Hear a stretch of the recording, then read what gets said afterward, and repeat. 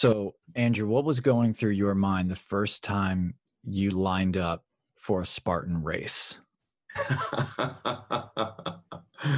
Which of those questions was going through your mind? Can I do this? Why am I standing here? Why am I standing here? Hello, and welcome to Cardinal Coaching Solutions, the podcast that seeks to foster community and discussion around all aspects of life and leadership coaching. My name is Wes Gow. I'm the founder of Cardinal Coaching Solutions, and I'm happy to serve as your host for this journey. I specialize in academic, life, and business performance coaching, and I'll be interviewing my coaching friends and colleagues along with other guests to learn their stories, best practices, and tips for success. Welcome to the show. Now let's get you going.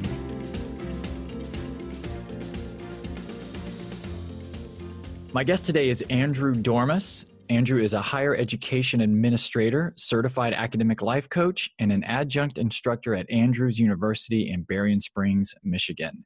As a coach, Andrew works to help students gain a competitive edge by developing habits and systems that propel them toward success both inside and outside the classroom. Andrew holds a bachelor's and a master's degree in divinity, and he's currently working on an educational specialist degree as well as an ICF certification. Andrew enjoys spending his spare time in the gym and finds it an essential aspect of holistic wellness and stress relief. Most recently, Andrew has discovered a love for running Spartan races, which involves running 4 or 5 miles and completing 15 to 20 obstacles. Andrew is married to his best friend and love of his life, Gabriella. Andrew will tell you that his most significant achievements are his 2 sons. They are what motivate him to be his best every day. Andrew, my friend, welcome to the show. Hey, Wes. So good to be here. Thank you so much. Yeah, we're dialing in here on a Sunday morning, and you're there in Michigan. You said you got some snow to go shovel after this, so we'll do our best to get you right out into that, my friend. Absolutely. We're getting hit, and the driveway is calling. How many inches you got out there? They said between the weekend and we're between 6 to 12. So you did some yesterday, did some, we'll do some today, and we'll keep going. Nice. Good for you. Well, I'm going to be truthful here to our guests and our listeners. What I should have said in the intro is welcome back to the show. This is take 2 for us. We had some internet difficulties on round 1, but I am confident that we can recapture the magic here. Yeah, I'm excited to be back, and it's always good. It's always good to see my friend Wes. Yeah, absolutely. And like a previous guest that I had on here, Noah Greenwald, Andrew and I go back to our training session with Coach Training EDU. We went through the 1.0, the academic life coaching certification. About this time last year was when we started that, and that ran for 6 months. And so he and I got to know each other well then, and I have a lot of respect for Andrew and his approach to coaching. He brings such a palpable energy in his presence. You can just feel his passion for life. And I think that comes through even in your bio, which I want to get into more here, but just your emphasis on holistic wellness, your time in the gym, your Spartan races, you're working with students. And I am confident that energy is just part of what drives you as a coach. Absolutely. The neat thing about the coaching process for me is it, coming out on the back end of it, whether it's been, 45-minute to 60-minute session with a student, I just feel so energized that we could move from a place of unknown to a place of knowing. And it's coaching is an amazing process. Love the way you just framed that, a place of unknown into a place of knowing. That's really special. And I think that is a good framework for just a coaching conversation, that you can enter into this conversation from a place, like you said, of unknown. And when someone gives you the gift of their full attention, their active listening, their creative curiosity, it really can help someone just untangle themselves and come into a place of awareness. And I think that's the big key, one of the things that I think all coaches for the most part work towards this, but, coming out of Coach Training EDU and my style and my experience as a chaplain, what I bring is just setting that space, setting that arena for self-awareness. I find students don't spend a lot of time in this arena. And so to be able to set that space for them to really think deeply, internally versus where most of the thoughts are external, powerful things happen. Yeah. It's an interesting observation you just gave there about students, and that can probably be extrapolated to all of us to some degree. But just observing that they don't spend a lot of time in that kind of self-awareness space. What is it that you think inhibits that generally? I think we are currently living in a comparison era.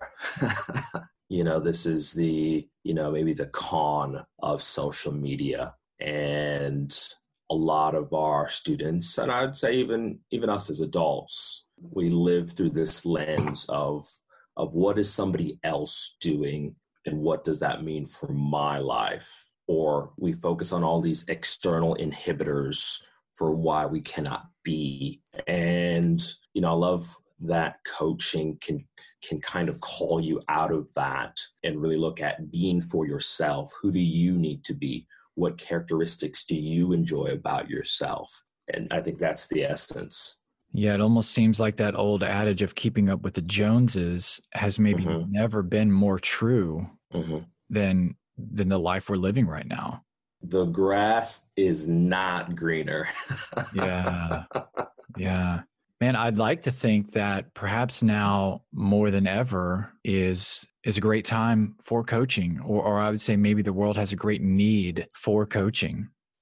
I want to dig into your background a little bit. I'm curious about, you mentioned just a second ago while you were talking, your experience as a chaplain, and I see that your degrees here are in this area of divinity. So what have you found to be a connection between your experience as a chaplain and in divinity, education-wise, and what's the connection between that and your practice as a coach?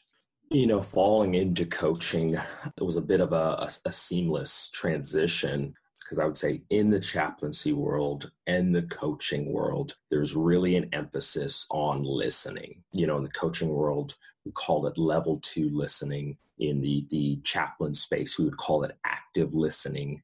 But they're essentially the same thing. As I walk into a room or as I start a session online, it's putting my baggage aside, putting my drama, my issues aside, and really tuning in to what the person across from me, the person on the screen in front of me is saying, moving from a place where I'm not listening to myself, but I'm listening to us, and then also helping that individual hear what they have said in return. Yeah, I really like that last part of there about helping the individual hear what they have said. So just that ability to be fully present in listening, capture that, and then reflect it in a way that, someone can hear actually what they just processed, the heavy lifting they just did. We went through this neat activity in this intro to coaching class I was teaching. And I threw this question on the screen. Is the coach a hammer? Is the coach an encyclopedia? Or is the coach a mirror, right? And I think I had one more, answer. Is the coach a teddy bear? And we've got various answers from the students. As a coach, I'm not the hammer. I'm not here to judge. As the coach, I'm not the encyclopedia. I'm not here to provide all the answers. As the coach, my job is not always going to make you feel good. Some of the questions really, give you a pause to think. But my job as a coach is the mirror. How can I help you see you? How can I help you figure out what's happening inside you and where do you need to go? What decisions do you need to make? Oh, wow. I'm glad you brought that up, your opportunity to teach that course this last semester on coaching. That's so interesting. I'm sure you had many takeaways from that, but what's one or two things that rise to the surface about just reflecting back on that experience, being able to teach a room full of students about coaching? I think the neat experience starting home, the neat experience for me was to be able to hammer, the foundation of coaching and what coaching is all about, and to remind myself of my passion, and also to sharpen the tools in my toolbox once again. It was a renewal of my commitment which was neat. And for my students to really, again, I think present them with an opportunity to learn the skill of level 2 listening, of active listening. We went through this exercise where the students would set a timer for 10 minutes, right? And they would ask their coaching client in front of them to, they'd ask one question and then ask that coaching client to just speak on that subject for 10 minutes. And the student's job was to not say a word. Wow. And this was, I think, the first week of the course. And for many of them, it was a struggle. It was a struggle to not want to interject themselves or their thoughts or their beliefs while this person in front of them was speaking. And for a lot of them, it was a really neat opportunity to be able to just say, hey, part of the magic is just what we like to call in the chaplaincy world, ministry of presence, being there, being available, being open, and listening. Oh, I love that. What a great exercise, Andrew. I feel like I'm remembering this meme that I've seen before. This phrase of most people don't listen to receive, they're listening to respond. So whatever it is you're saying, I'm waiting for a chance to interject on sharing my knowledge on this subject or my expertise on it. So it really is an interesting practice. Good. That's great. That's great. I think it was Paul Tillich who said the first duty of love is to listen. That's beautiful. Andrew, in the time that you're spending around college students these days, we've already touched on this a little bit, but I want to revisit it just out of curiosity. Are there any challenges that college students are facing today that are different from when you and I were in college? Yeah, the obvious answer is yes. We talked about the social media, obviously. That's a huge difference. I'm going to date myself here, but when I graduated from college, 2002, I don't even think MySpace existed yet. So there was certainly no Facebook. I'm pretty sure I had a Hotmail account that I rarely used. I had no cell phone. It was so strange on graduation day to be standing outside the venue and saying goodbye to people knowing, have a nice life. I don't know when or how I'm ever going to see you again. So that is a huge difference for sure.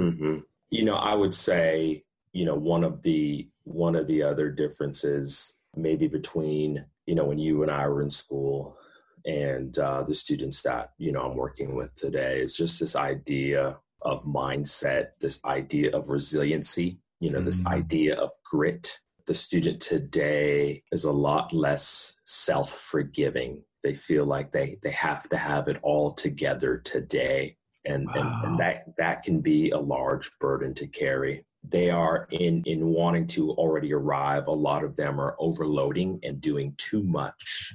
Wow, that's so insightful. The student today is a lot less self-forgiving. What do you think is driving that? I think, again, it goes back to that, comparison syndrome. Oh, yeah. Social pressure. A lot of them are entering college, not necessarily studying what they want to be studying. There could be some family pressure. Another part of it is, again, that piece of lack of self-awareness. What is my calling? What am I supposed to be doing? And mixing that all together can create quite a storm in their lives. Wow, man. As a parent, you and I both have younger children, but I kind of want to just dive so far down this rabbit hole. How do we raise our kids in such a way that by the time they are old enough to be making college decisions, that they feel confident and empowered to make the decision they want to make, that they feel is important to them, not, well, all of my friends are going to this school, and so I've got to go there, or my parents, do this for a profession, and so I've got to do that. My hope is that when my kids are that age, that they can just have enough stability to maybe see through that social pressure a little bit.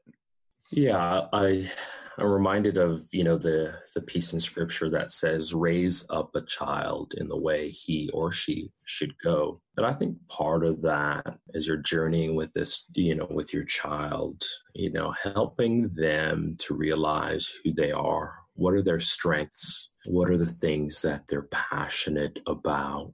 But then also providing experiences in those arenas. If you love nature, let's pursue it. If you've got an interest in medicine, let's go shadow. Let's cultivate these things that you seem to be drawn towards, and let's find out. And when you're 16, 17, 18, it almost feels like the expectation is you're supposed to have it all figured out, ready to launch. But that isn't the case for everybody. And I think students need to be given the space to explore and to say, I don't have to have it figured out right now, but I will. It's kind of like what you and I have spoken about in the past, this fixed mindset versus growth mindset.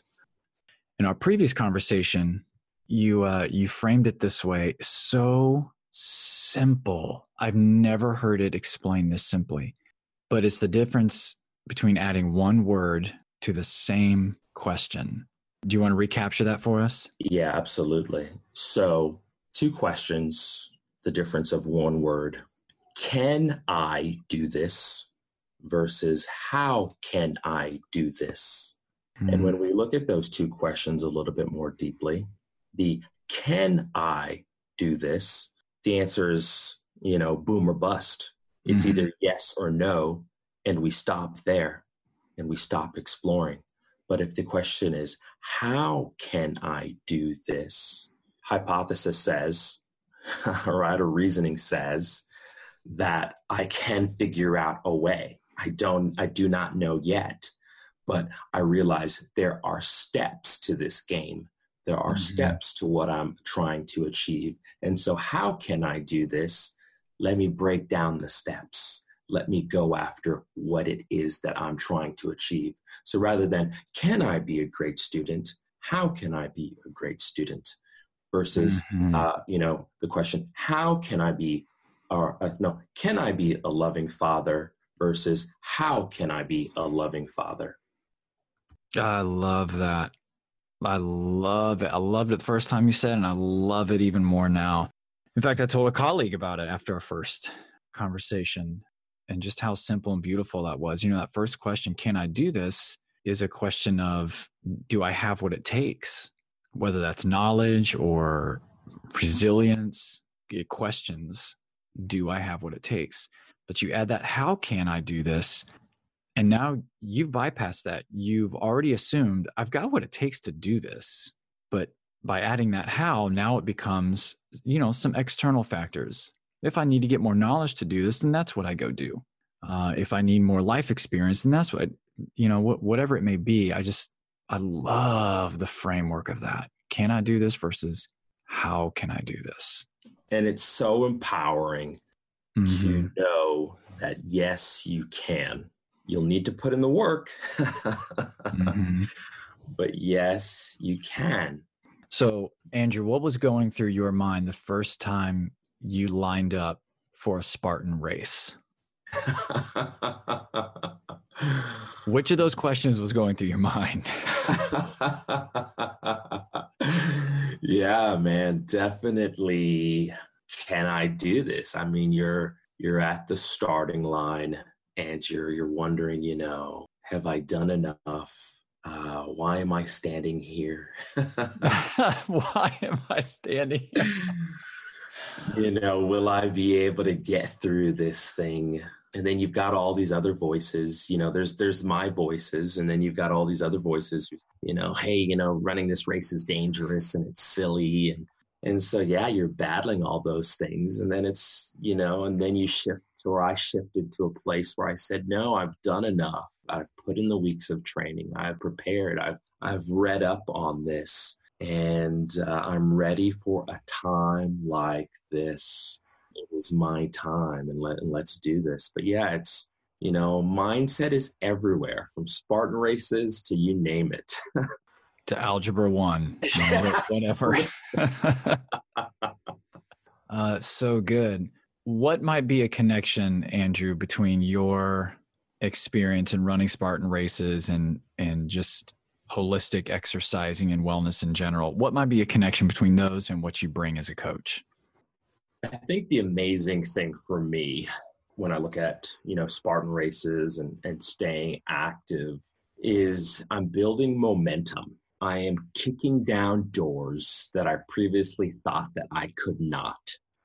And so prior to running a Spartan race, I said, well, I could never do that. I could never run 4 or 5 miles and get through 20 to 23 obstacles. I mean, my body would never allow that, right? But then when you actually do the thing that you previously thought that you could not, it is so powerful. And it builds such a momentum for other things down the road. If I can do that, what else can I do? And that is what coaching is all about. How can we build momentum for the student who says, I can't manage my time. I can't talk to my mom and dad because they'll never understand me, right? How can we go ahead, build momentum, gain victory, and continue to continue to kick down doors? And, Spartan races for me have become a metaphor for what's going on in my life and the lives of my clients. So let me ask a very similar question, but frame it this way. How does you participating in those help you show up as a coach? I think participating in those races, all those thoughts that I have on the starting line, trying to come out of the blocks, right, are the thoughts that, all my clients go through, right, when they're starting something new. I like to work with students who are transitioning from high school to college. And when you're starting something new, there's so many different thoughts that are in your mind. And part of what makes running Spartan races so rich for me is that I'm able to empathize. I'm able to connect with the thoughts that my clients go through, whether I'm coaching somebody who's in a job transition or I'm coaching somebody who's trying to start a photography business. There's all these self-doubt voices, ours and others, that come into our heads. And let's eliminate the can I question and let's shift to how can I? And then once we're able to do that, we're able to draw a roadmap to help get that individual there.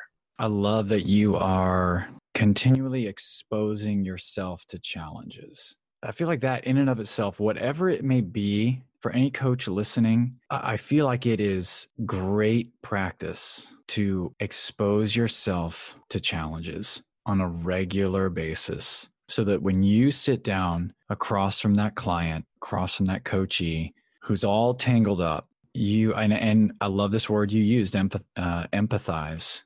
You're able to be there. You're able to be present from a place of, I know I can relate, I can connect to some of the questions going on inside you. And I love that you have chosen to expose yourself to those challenges in this way, in this form of racing. I think that's brilliant. I think especially so for the demographic that you're serving in college students. You said they're starting something new. And I'm reading this book right now called Transitions. It's by an author called William Bridges. And have you heard of it? Have you ever heard of it? No, I'm going to have to write that down. Man, it is it's hitting all the right spots for me. I mean, if I were to flip through the pages, I'm halfway through, but it's all kinds of marked up. But what I really appreciate is that he draws out this acknowledgement that every beginning starts with an end to something.